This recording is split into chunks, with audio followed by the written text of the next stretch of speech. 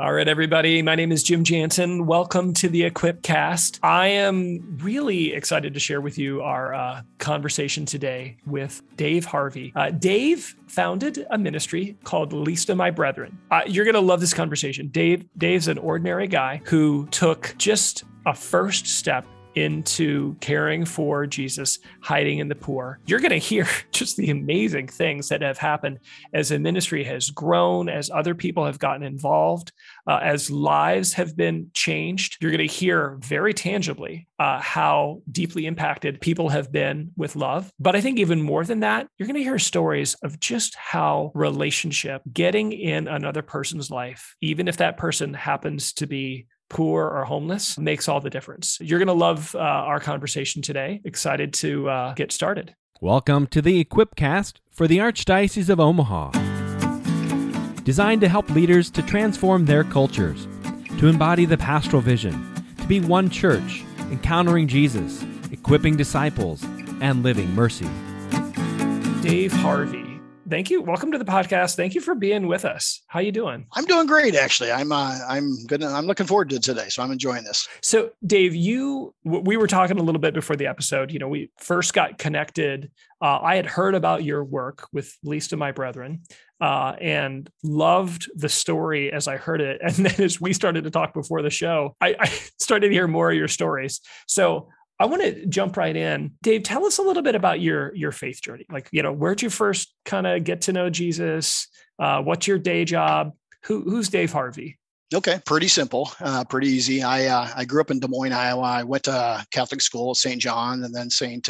Teresa's there. And funny thing is as a Catholic student, I really didn't know my faith much, to be honest with you. And it wasn't until I became a young adult and I started picking up the Bible on my own. It wasn't a forced march. I just wanted to, there's things I was hearing. I just wanted to learn more about it. And I was just really struck by this whole concept of a covenant. And I was getting ready to get married and I'm thinking more and more about it. And on the night before we got married, I remember going back after the rehearsal and I made a covenant with the Lord. I'm deep in prayer, and I just asked for the Lord to promise and protect my marriage and to keep Cheryl safe and healthy. And in return, you know, I'll stay devoted and faithful to the marriage. And that was my first time ever doing something like that. And wow. And it really captivated me. And I felt great that night. And I felt, of course, good the next day. And it just kind of took off from there and went. And that's kind of how I got introduced into a deeper faith beyond where I began learning about it in school. Gosh, that's awesome. I love that. You know, as Catholics, we don't use that language, but you're basically like giving your life to Jesus. It's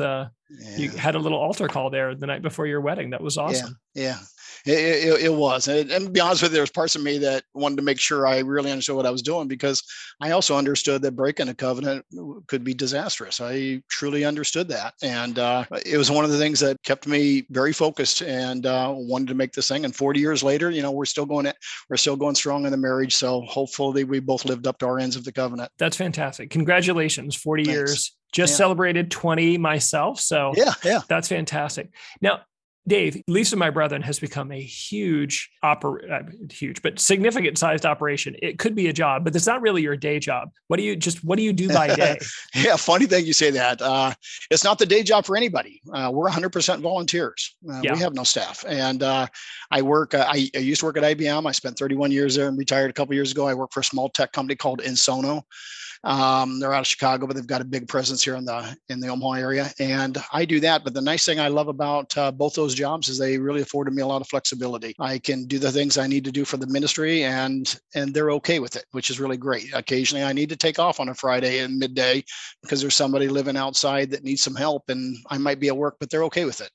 And so it works out awesome. Really, really wonderful. So I have a full-time job, but this other one is pretty much my part-time job. It's 30 hours or so a week, and it's about all I do anymore. I've given up my fishing, my hunting, my woodworking, but everything else I do. And if it's not work or my family, it's this. So it's takes a lot, but we're just doing really well. So we love it. So give us like the thumbnail sketch of what Least of My Brethren is, and then tell us how you got started. Well, funny thing is how we got started is nowhere near what it is today. We we're constantly listening, and sometimes we're deep into prayer and we understand and hear different things. And so we evolve. So what we're doing today is nowhere near how we started. So our goal, if you would say it this way, our goal is really to try to find those that are outside or living in a car or an abandoned building, try to help them get to a place where they can sustain themselves long-term for a better life.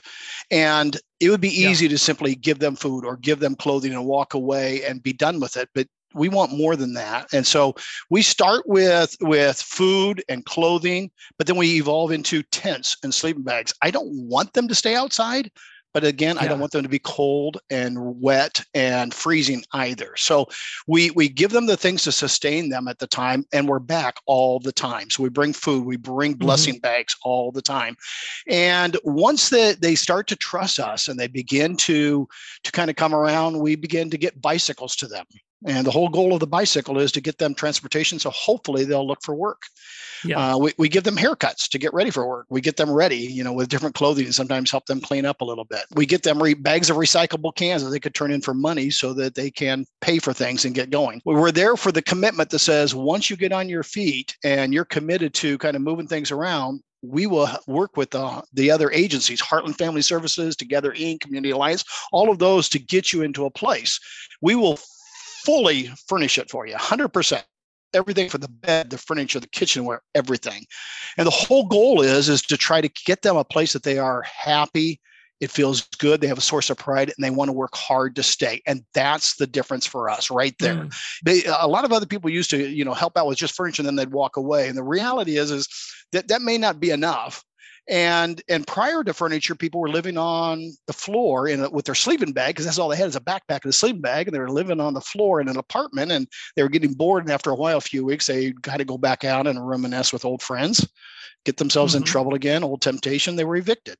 So we're trying to change that for them. So the whole goal here isn't to be a bicycle ministry or to be in a food ministry or a clothing ministry. It's not even to be a furniture ministry. It is, how do we help them through that whole journey, if you will, to get them to a place where they're saying, my life is now wonderful and I'm going to work hard to keep it this way. That's what we're after. I love that, because I think, just as you share some of the anecdotes of what you do, I'm struck by this beautiful incremental. We start with food and clothing, and then we're just slowly kind of working up the hierarchy of needs. Even just the bicycle, I think for those of us who have never been homeless, which I think is probably the vast majority of our audience, we've never done a survey, the thought of getting yourself from A to B. I remember hearing, it's like, what job application doesn't require you to write down an address?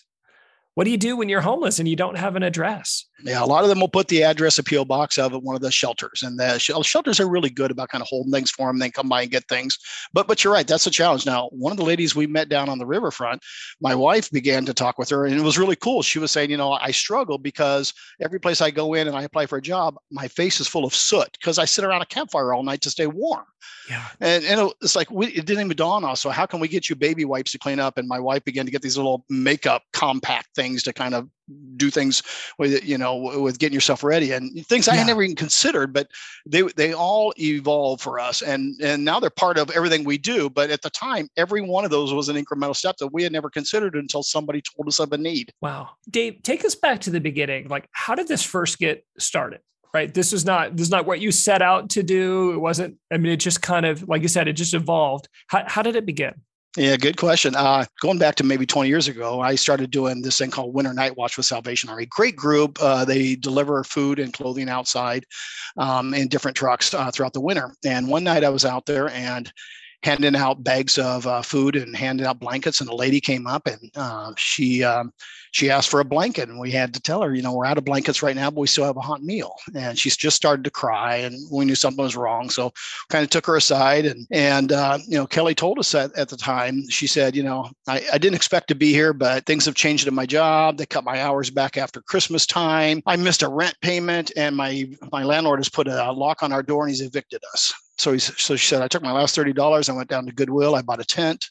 I'm living along the riverfront. And she says, it's really cold. So I went home and my wife was gone, but I just kind of rummaged through the house and I grabbed everything. I grabbed sleeping bags. We tent a lot. So I grabbed all of our sleeping bags. I figured I could replace them. So I grabbed sleeping bags and blankets and foam mattresses, everything I could find. And I just shoved my car full of it. And I go driving down and I'm on First and Hickory. I'm on a levee down there and there's no lights. And there's parts of me. And by the way, I'll tell you, I say the St. Michael, the Archangel prayer to look after me nearly every day based on where I go sometimes. It's like, I always need this. So I was rest assured that I was pretty safe. I was going to be okay. But I'm sitting down there and I realized I hadn't told my wife. So I called and I left a message and I said, I'm going to be a little bit late. I'm meeting some homeless people down along the river. Don't wait up for me. I'll tell you about it later. And I hung up and I realized which is what every wife wants to hear. Yeah. It's like, she's going to kill me. It's like, but I was okay, so I go down there. Kelly was there and we took some things. She was a little standoffish, a little worried, which I get it. It was nighttime. It's her camp. I'm there. I'm a guy.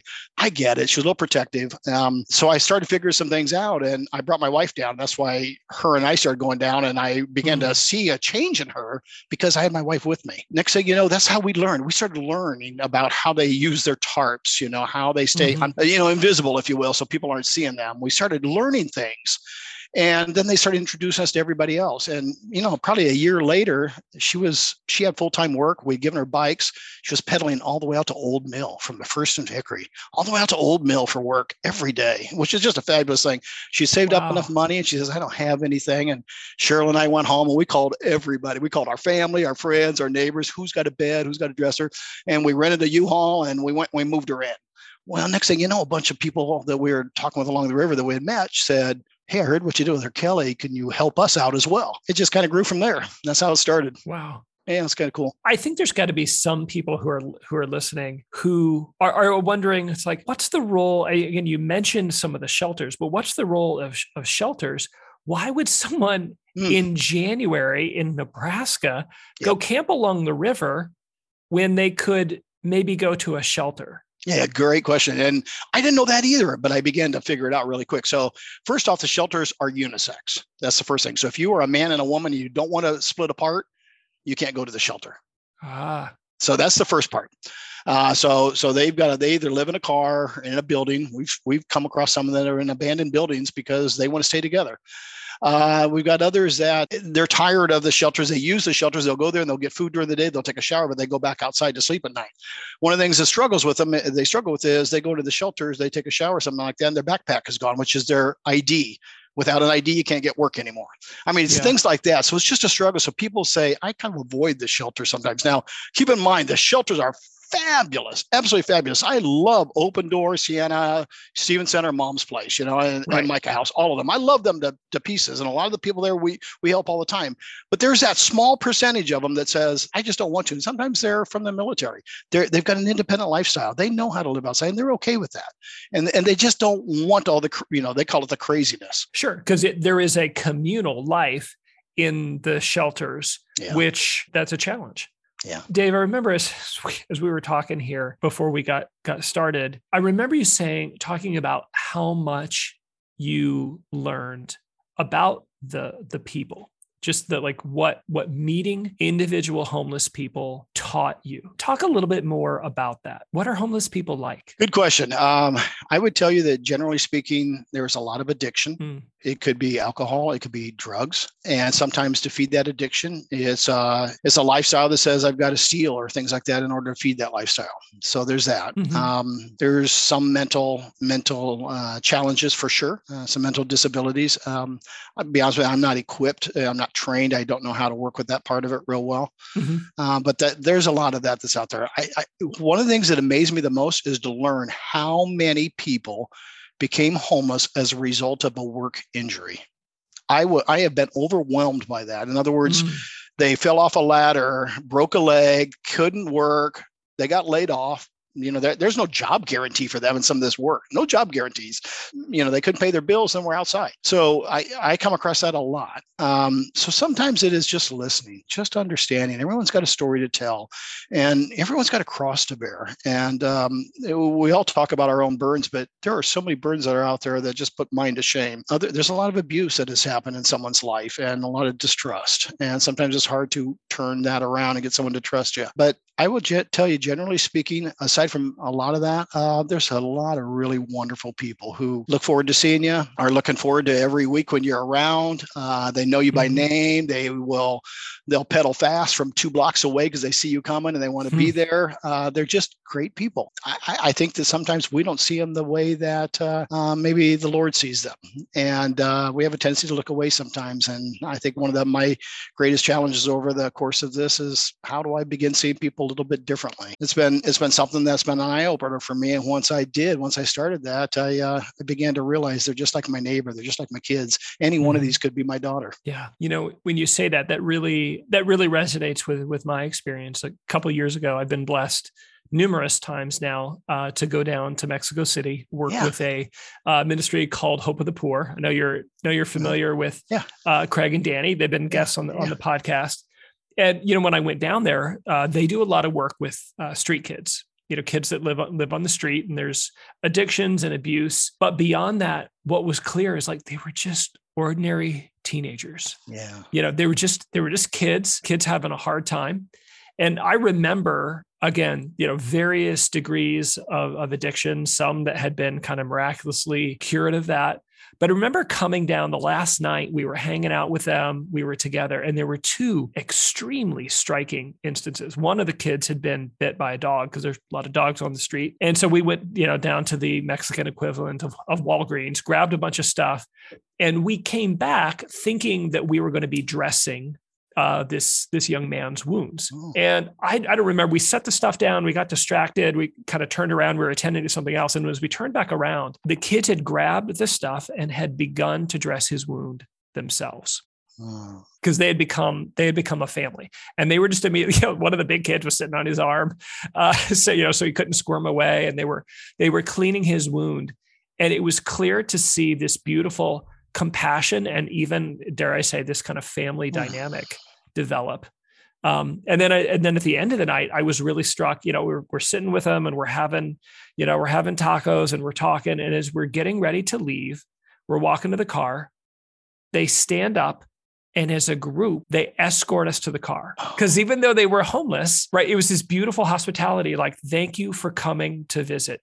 And they saw us to the car, and it was just so striking to me. I can't even quite put into words, other than like the care for each other and the hospitality, even in great need and addiction and confusion. It very, very quickly humanized the poor for me. It's interesting you say that. I don't know if it's appropriate here, but I have a similar story that I'd love to share, if I can. 7-8 years or so ago, it was either Christmas Eve or the night before, and I remember standing in my window. I'm in the warmth of my house, and I'm looking out the window, and it's just blustery outside. It's like -10 with wind chill, and there's probably 8 to 10 inches of snow, and my mind's just going to Mark and 3 other guys that are sharing a tent along the river, or around the railroad tracks over in Council Bluffs, and I just couldn't take it anymore. I'm just fretting about this, thinking that I've grown real close to them. I know them every week. It's like, I just don't want anything that bad to happen to them. So I grab a propane heater and a couple of bricks, kind of get it off the ground so it doesn't burn the fabric in the tent. And I go driving out there. And Christmas time, it's dark at 5:30, and I'm out there at 9 o'clock. And, I've got to walk the equivalent of about a football field, probably 100 yards or so from the road to get there. And I don't see any tracks in the snow. And that's got me worried. It's like, oh no, they're not mobile. They're not out and about. And I don't see the fire pit, the fire going. And so I'm really worried. And I get back in and I'm calling out, and no one's saying anything. And I kept calling. Pretty soon I shake the tent, and, somebody rumbles and says something, and they're all like huddled down under 20 layers of blankets. But I was so glad they were there. So anyway, I set up the heater and I get it going. They're like kids in a candy store. They're giggly, they're sitting up, they're laughing, they're having fun now. It's like, they're just joyful again. And I start making my trek back, and I'm across the railroad tracks, and I catch a glimpse of this, on the side of me, and I catch a glimpse, and Mark is sitting out there alongside the end of the tree line. And I yell over at him, is everything okay? Did I miss something? And, he responds back to me, I'm just watching out for you to make sure no one jacks with you. And I'm like, really? I'm tearing up, walking back to the car, thinking, here I am worried about them. And here's a homeless man sitting outside that'll get bundled up to go outside in -10 to make sure that I make it to my car okay. Much like yours, made a line in a procession for you to get to your car.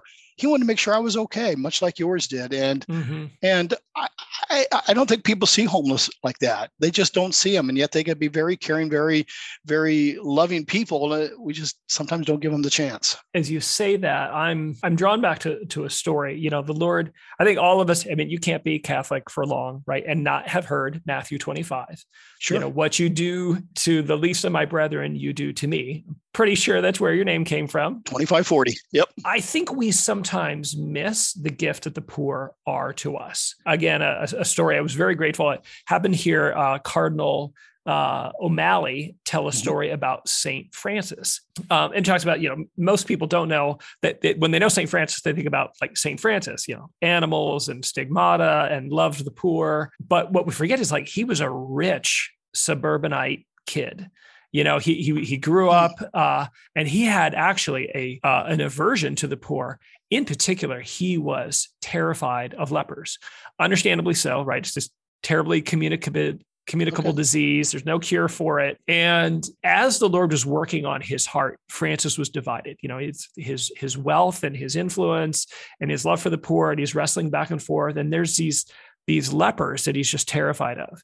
And as the story goes, one day he's given this grace when instead of running and turning and going the other way, he runs up to this leper, he embraces him and gives him his cloak. And then he walks away. And it is shortly thereafter that his kind of dramatic conversion story, where he just kind of turns on a dime and totally turns away from wealth.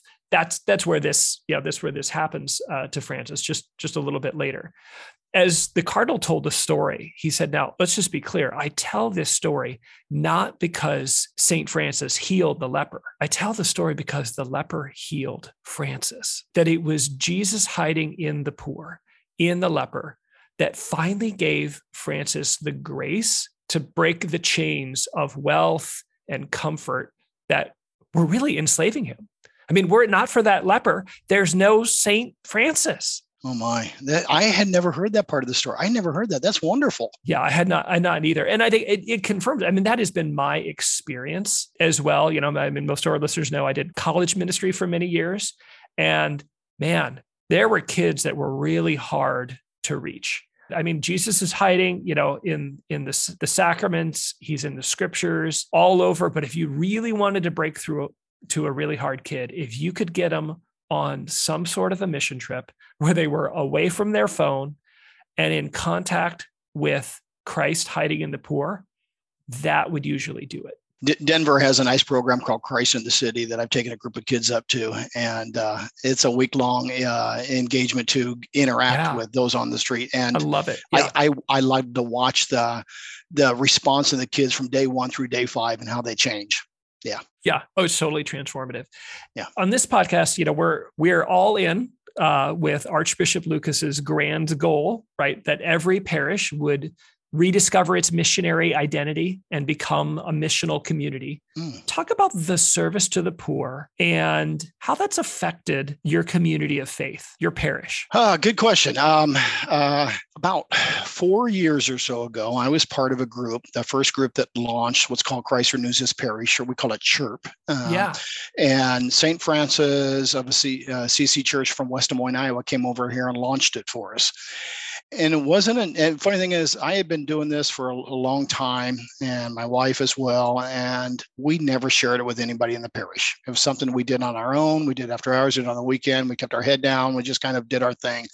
And it wasn't until I actually had to give a witness. I've never had to do anything like that as part of the formation that I shared some work we were doing. And I could not believe a group of men. Women typically are much more compassionate sometimes, if you will, but a group of men who were enamored by this and wanted to be a part of it. I could tell the way that they not only leaned forward, but listened intently, but they wanted to be a part of it, and the way they stopped me. And next thing I know, and this is probably actually 2016 now that I think about it, but next thing I know, they've just got some wonderful ideas on how we can take this and make it even better. And they did. Right now, we probably have 75 to 100 volunteers on a given month. 75 to 100 volunteers a month. Yeah. That's amazing. Yeah. At least Yeah, at least half of them are St. Pat's, and the rest are, from the area. So a lot from St. Wenceslaus, St. John Vianney. St. Patrick's Elkhorn does a fabulous amount with us. 20, 30 people every month, comes out of their group. St. Charles, a lot of different parishes have joined in, and it's not a Catholic group at all. It is very much Christian group. We don't ask you to check a box but it's amazing how many people have gotten involved, and they have made this so much better than we ever could have had it. I got to tell you, like Bill and Celeste Balmer have taken our street ministry and raised it to an art form beyond where Cheryl and I ever could have done it. You get the Dwayne Benishes and the Bruce Jeffries of the world and everybody else there, and all of a sudden they are organizing groups that are picking up furniture for us so that I don't have to after I get off work. And we have other groups that are loading a truck and someone else found. But point is they just made it better. They got involved. And then they began to rally around it, and they would huddle after we were done on a weekend. And they all wanted to share the story of what they just learned from an individual they talked with, and so we began sharing this, and pretty soon it just took off. And, living way out in the Gretna area, sometimes, we're not like, some parishes have kind of an identity. And for a while, maybe we didn't have one. I think this kind of became our identity after a while. And so much so that, gosh, there's just so many people involved in it from the parish that, and kids and families. It's not just an adult thing at all. And gosh, that's awesome. And I absolutely love the way that the parishes come around it. And Father Mike Rui at the time was the pastor when we started this thing, and he just embraced it wholeheartedly. And this has just become a wonderful thing. And I'll tell you what, if it wasn't for St. Patrick's and coming in behind it to make it what it is today, we would still be helping 4 or 5 people a weekend, through food and clothing and tent, versus, we're doing 400 people a month now. Holy cow, 400 people a month. Dave, talk a little bit talk about the impact and the growth over the years. Yeah. Tell us a little bit about that, because that's astounding. 400 people a month. Yeah. So I would tell you that, when we first started, Cheryl and I, we were helping one individual move into an apartment every 6 weeks. And it took us that long to find furniture. We'd rent a U-Haul truck and we'd do that. And we're now doing 8 people a week, as an example. Wow. 8 people a week, 400 people a year into an apartment. This weekend we'll be working on number 1,712 is the apartments we've done. Wow. That we've set up fully furnished. So that's 1,700 couches, 1,700 beds, 1,700 dressers, everything, but how's your back? I feel like there's a chiropractic endorsement coming here. Yeah, no, there is. But the help makes it all bearable. We have a Facebook group. We're pretty slim on finances. We don't really do that. So we don't spend a lot of money. So we've got a Facebook group because it's free, but there's 6,100 members, 6,000 members in the community that are members of our Facebook group called Lisa My Brethren. And that's awesome. What's the beautiful thing is I could put a request out there and saying, I have a need. I have somebody who has a need for something. Does anybody have this? And in 10 minutes, my prayer's been answered. I'm not kidding. I can never go more than 30 minutes and we have what we need. Always. This is just a fabulous group. We've given 1,651 bicycles. I keep counting them. 1,651 bicycles out. That's awesome. With 13,000 people we've fed over the last just 4 months alone since I started keeping track of those, 11,000 of them with clothing. We're coming up on 10,000 blessing bags. Giving out 2,100 tents. Where do a lot of the physical resource, I'm thinking the bicycles, the tents, where do those come from? Do you have like a little requisition team that's going around the city collecting? No, it's 100% word of mouth. We have the Facebook group and people join, and it's kind of like one of your buy sell trade groups, except you're not buying and not selling. You're basically, people join in, they post it and they say, I have a dresser, and you can either drop it off to us at our storage unit or we pick it up. And it all 100% of it is donated. It's all donated goods. Very few things other than underwear and socks are new. For the most part, everything's donated use, and that's great. It's absolutely fine. It's sometimes I think of us as being a bridge, if you will, between those that have and those that need, and sometimes those that have don't know how to get to there. And so we're kind of that conduit sometimes, but the reality is all the treasures that we've got are really somebody else's treasures. They're just entrusting us, and we just get into the hands of those that need it. Wow. Dave, talk a little bit about the effect. You said 1,700 that have gotten into apartments, and you kind of talked about the progression from like food to a sleeping bag, to a bicycle, to an apartment. Talk about some of those that you've been in a relationship with like for a long time now, right? Like the first couple hundred. How are they doing? I could tell you about the very first one. Well, so along with Kelly was another gentleman named Dan, and I'm at Winter Night Watch probably 2012 or so. And I'm sitting down there on Park in Leavenworth, and I'm heads down, and I've got a long line of people there waiting for food, and people are walking from all different directions. So they're all waiting to get in line, and I don't think anything of it. And this shiny red car pulls up right next to our vehicle and gets out. And I'm looking down, and this guy walks to the end of the line. And, my first thought, I'm ashamed to say, is, kind of judging, why does somebody with a car like that need a free meal? I'm thinking that to myself, and I should be doing that. But he gets up to the front of the line, and I turn and I go to hand him a bag, and I look at him, and I just have that smile. He doesn't want the food. He's been driving around for weeks looking for us. He knew we were around somewhere. And it was Dan, he and Kelly. He just wanted to say, years later, things are still going good, full-time work. They're both clean. They're both sober. Wow. They can afford a new car now. They've moved. Everything's good. And he gave me one of those hugs that are like, two friends from college who haven't seen each other in 20 years, and you kind of come across each other and you pick up right where you left off, and it was one of those hugs that just mean more than nearly everything. And he didn't want anything else other than just to say life is good and thanks. And I meant a lot. Yeah. Likewise, I'll tell you, there's another gentleman who's living along the riverfront in Council Bluffs, and he was addicted. He had an addiction. He had a bad addiction. And sometimes he was friendly, and sometimes he was under the influence and not so friendly, but we just kept dropping off blessing bags and talking and trying to get him there. And after a while, I kind of lost track of him because he moved away. He wasn't there anymore. And about 4 or 5 years ago, he showed up at one of our breakfasts. He came in, and I looked at him, and I just smiled. Like, I haven't seen him forever. Well, he's got a wife and a little baby in tow. And he decided to clean up. All of this kind of gave him hope, he said. And he decided to clean up. He said, I've got full-time work.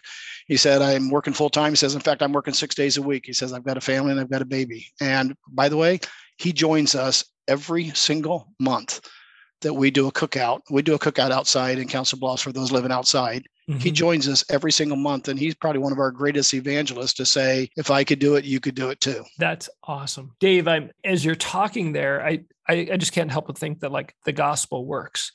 And what I mean by that is, that like love works. I remember, again, when I was down in Mexico City, it didn't happen often.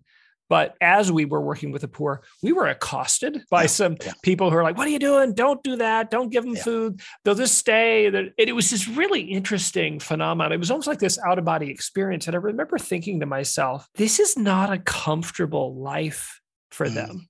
This is not like, you don't say, and particularly these kids, most of them, what was shocking to me was they actually knew where home was. But the reason they were on the streets is the streets were safer than their home lives. And I remember thinking, it's like, it's not like if we could just make the poor and being homeless a little bit less comfortable, then people would say, man, I'm not going to stay here. You're verifying that like compassion and love and timely persistence in helping people changes lives. Like it really changes lives. It is great to hear you say that. I'm totally aligned with exactly what you're saying there. And by the way, I have to reflect on a little bit more, I think, but much like you say, the leper changed St. Francis, I would tell you that I'm hoping I'm a better person as a result of this because of the way they've changed the way that I respond to my family sometimes and the way I pray as a result. And, the things I pray for now don't really include me anymore like they used to many years ago. I'm not the center of my prayers any longer. So hopefully I become a little bit better of a person myself. Yeah. Dave, just as we start to kind of close out here, I just want to get just some practical things. So many of our listeners, they have ministries of their own that they volunteer for, that they help lead, just kind of taking a little bit like underneath the hood there. How do you find and invite people into the work? quite frankly, they find us. Word of mouth. We don't post anything. We have no advertisement other than Facebook group. That's all we do. Now, I will tell you that there are a number of youth leaders that encourage an individual, if they're looking for service hours, to reach out to us. So one, it starts that way. And because a 16-year-old gets involved, pretty soon their parents begin asking, who is that? What are you working with? And they kind of spread it through their family. We get Eagle Scouts, a lot of them will do that. But a lot of it is just, I'll put a post out there and I'll say, we're getting ready to go to Council Bluffs. We have our big luncheon coming up this weekend. We could use 20 volunteers, and within an hour we're booked. We have it. And so when I tell you the strength of this group is because of the beauty of the Omaha community, Omaha Council Bluffs community, excuse me. It really is. I'm totally amazed and impressed by everybody and how they join in. So we get volunteers. Some of them are every single month, and some of them we have volunteers that are every single week. Wow! And they've adopted something. And by the way, and that's great. We kind of give it and say, would you like to run with this? Make it better. Yeah. And they do. And they make it far better than we ever could have by ourselves. Tell us a little bit more about that, because I'm getting a picture here. There's a lot of different roles. There's a lot of moving pieces that are working together. Yeah. How do you get people into the right roles? We post a list of areas of volunteering, and most people just sign up for what interests them. When somebody doesn't come to us and say, I'm interested in volunteering, and we say, this is where we need you. We don't do it that way. We do it the other way. And that is, these are all the areas we have a need for. What interests you? And so they join us that way. I will tell you that the things we do, throughout the week, we have a retired group of gentlemen who from church, they've all retired, and they get together and they take we have these old used decommissioned Penske trucks, but they're nice, for the area. They do just fine. And they drive around, they pick up things for us, so we don't have to. So they pick them up, and then as a group, talk about the fellowship, they all get together and they have lunch together. Once in a while they go golfing together, but they form their own little group. And it's just wonderful. We have another group that takes care of our storage units and sorts and organizes. We have people that just does kitchenware, and other people that just do bedding, and other people that just do blessing bags, and other people that just do clothing, and other ones that just do food. So we have so many different pockets, if you will. And when I say 75 to 100, every month, that's not an exaggeration. In fact, in the summertime, it's much more than that. In the wintertime, it's 75 to 100 or so. But people just plug into where they want. Sometimes they're there once, and other times, I got this guy, his son, Alex from Scott, he was coming down there because he was doing some hours. Dad joined him one day, like the third time out there. And next thing you know, he's loving it so much. Son's already fulfilled his hours. He's done. And Richard continues to come down every week and join us. That's great. And, you said that it was a little subtle. I want to make sure people know the way you connect people into the ministry and get them in the right roles is you just make your needs known. I think that's key, because sometimes we're painfully aware of a need we have, but we don't share it, and we don't give people the opportunity to come along and say, hey, I love doing that. I could totally help there. No, and you're spot on. There are some that involve moving furniture, and that may not be appropriate for others. There's others that just involve, scrambling eggs and helping us get ready and there are people that love doing that. Yeah. And they plug into what makes sense for them, and we'll welcome and appreciate everybody wherever they could fit in. So Dave, as we close here, we've got two more very practical questions here. Okay. Number one, what is in a blessing bag? Yeah. And then number two, what would you say to somebody who's listening who wants to just get started, right? They feel this call, but they don't know where to begin. What would you say to them? Well, okay. So the first question, blessing bag for us is typically a 1 gallon Ziploc baggie. And in there, we stuff it with as much as we can hand out. So it is typically travel size toothpaste, deodorant, and a Bic razor for sure. Toothpaste, those kind of things. Believe it or not, there's not a lot of deodorant being handed out. So that's welcome and by those. It's usually a change of underwear. It's usually a pair of socks. It's a small 8-ounce bottle of water. It's soft granola. And the reason it's soft is a lot of people outside have teeth problem. Yeah. So you got to make something. You can't give them an apple. Yeah. Because they just can't bite into it. You got to give them something that works for them. And but we put things in there, and we keep them in our vehicles. And when we pull up to a corner and somebody's needing something, we don't hand them the dollar. We hand them the blessing bag. Mm-hmm. Or if somebody's outside and they join us for lunch and they're living outside, we give these blessing bags out to all of them. Take them. We want you to. So that's the first part. That's what those are. The second part is, how do you get started? I would tell you the first thing is make yourself up about 10 blessing bags. Leave them in your vehicle. When you go to and you see somebody, have one with you when you're walking, especially if you live in the downtown area. You're walking or you see somebody, you pull up next to a corner and hand it to them and say, "My name is Dave." And say, "What's your name?" And the reason I say that is everybody has a tendency to look away from the homeless. Nobody wants to engage. Ask them their first name. And then what makes a real difference, when you see them a couple of days later, call them out by their name. Mm-hmm. "Joey, great to see you again. How are you doing?" It means something to them. They're not invisible. And you'd be surprised. That simple piece will pull you in. It's an easy way to do it. It's non-threatening. It's safe. You're just simply giving somebody a blessing bag and you're saying, "My name is Dave." You don't have to give them the whole thing. You just say, "My name's Dave." Dave, thank you. That's so fantastic. Dave, where do people go? Tell us about that Facebook group if they want to connect and they want to know more about Least of My Brethren. If you're on Facebook, you do a search for Least of My Brethren, and you can put Omaha in, because there are a few Least of My Brothers, but they're different kind of groups in the different countries. But Least of My Brethren, not brothers, so Least of My Brethren, and put in Omaha, and you just join the group. And you don't have to do anything. At that point, you just monitor. You'll just see the stories we post. And every so often you'll see us, we will say we have a need for something. And we'll post it out there. And if you happen to have it, just respond back. That's all it takes. Is some people just simply join and look, and others say, "I think I'm going to join one of their breakfasts or lunches." And we get started that way. And then next thing you know, they get pulled in more. And that's okay too. So anyway works. But I tell you, that's the easiest way to do it. Thank you. That's fantastic. Dave, thank you. Thank you for what you're doing. Thanks. This has been, our time has gone so fast. It's been such a great conversation. Well, it's been my pleasure. I enjoy talking when somebody wants to listen and talk about these kind of things, because not a lot of people do. Yeah, no, I love it. Everybody, if you have enjoyed our conversation today, and I know you have, share this out with someone, go join the Facebook group. Just take that first little step. Go to the grocery store aisle and get a bunch of little bitty deodorants, travel deodorants, and some baggies. You will not be sorry that you did. Yeah. Again, Dave, thanks for being with us. Thank you. It's my pleasure. I appreciate all of it.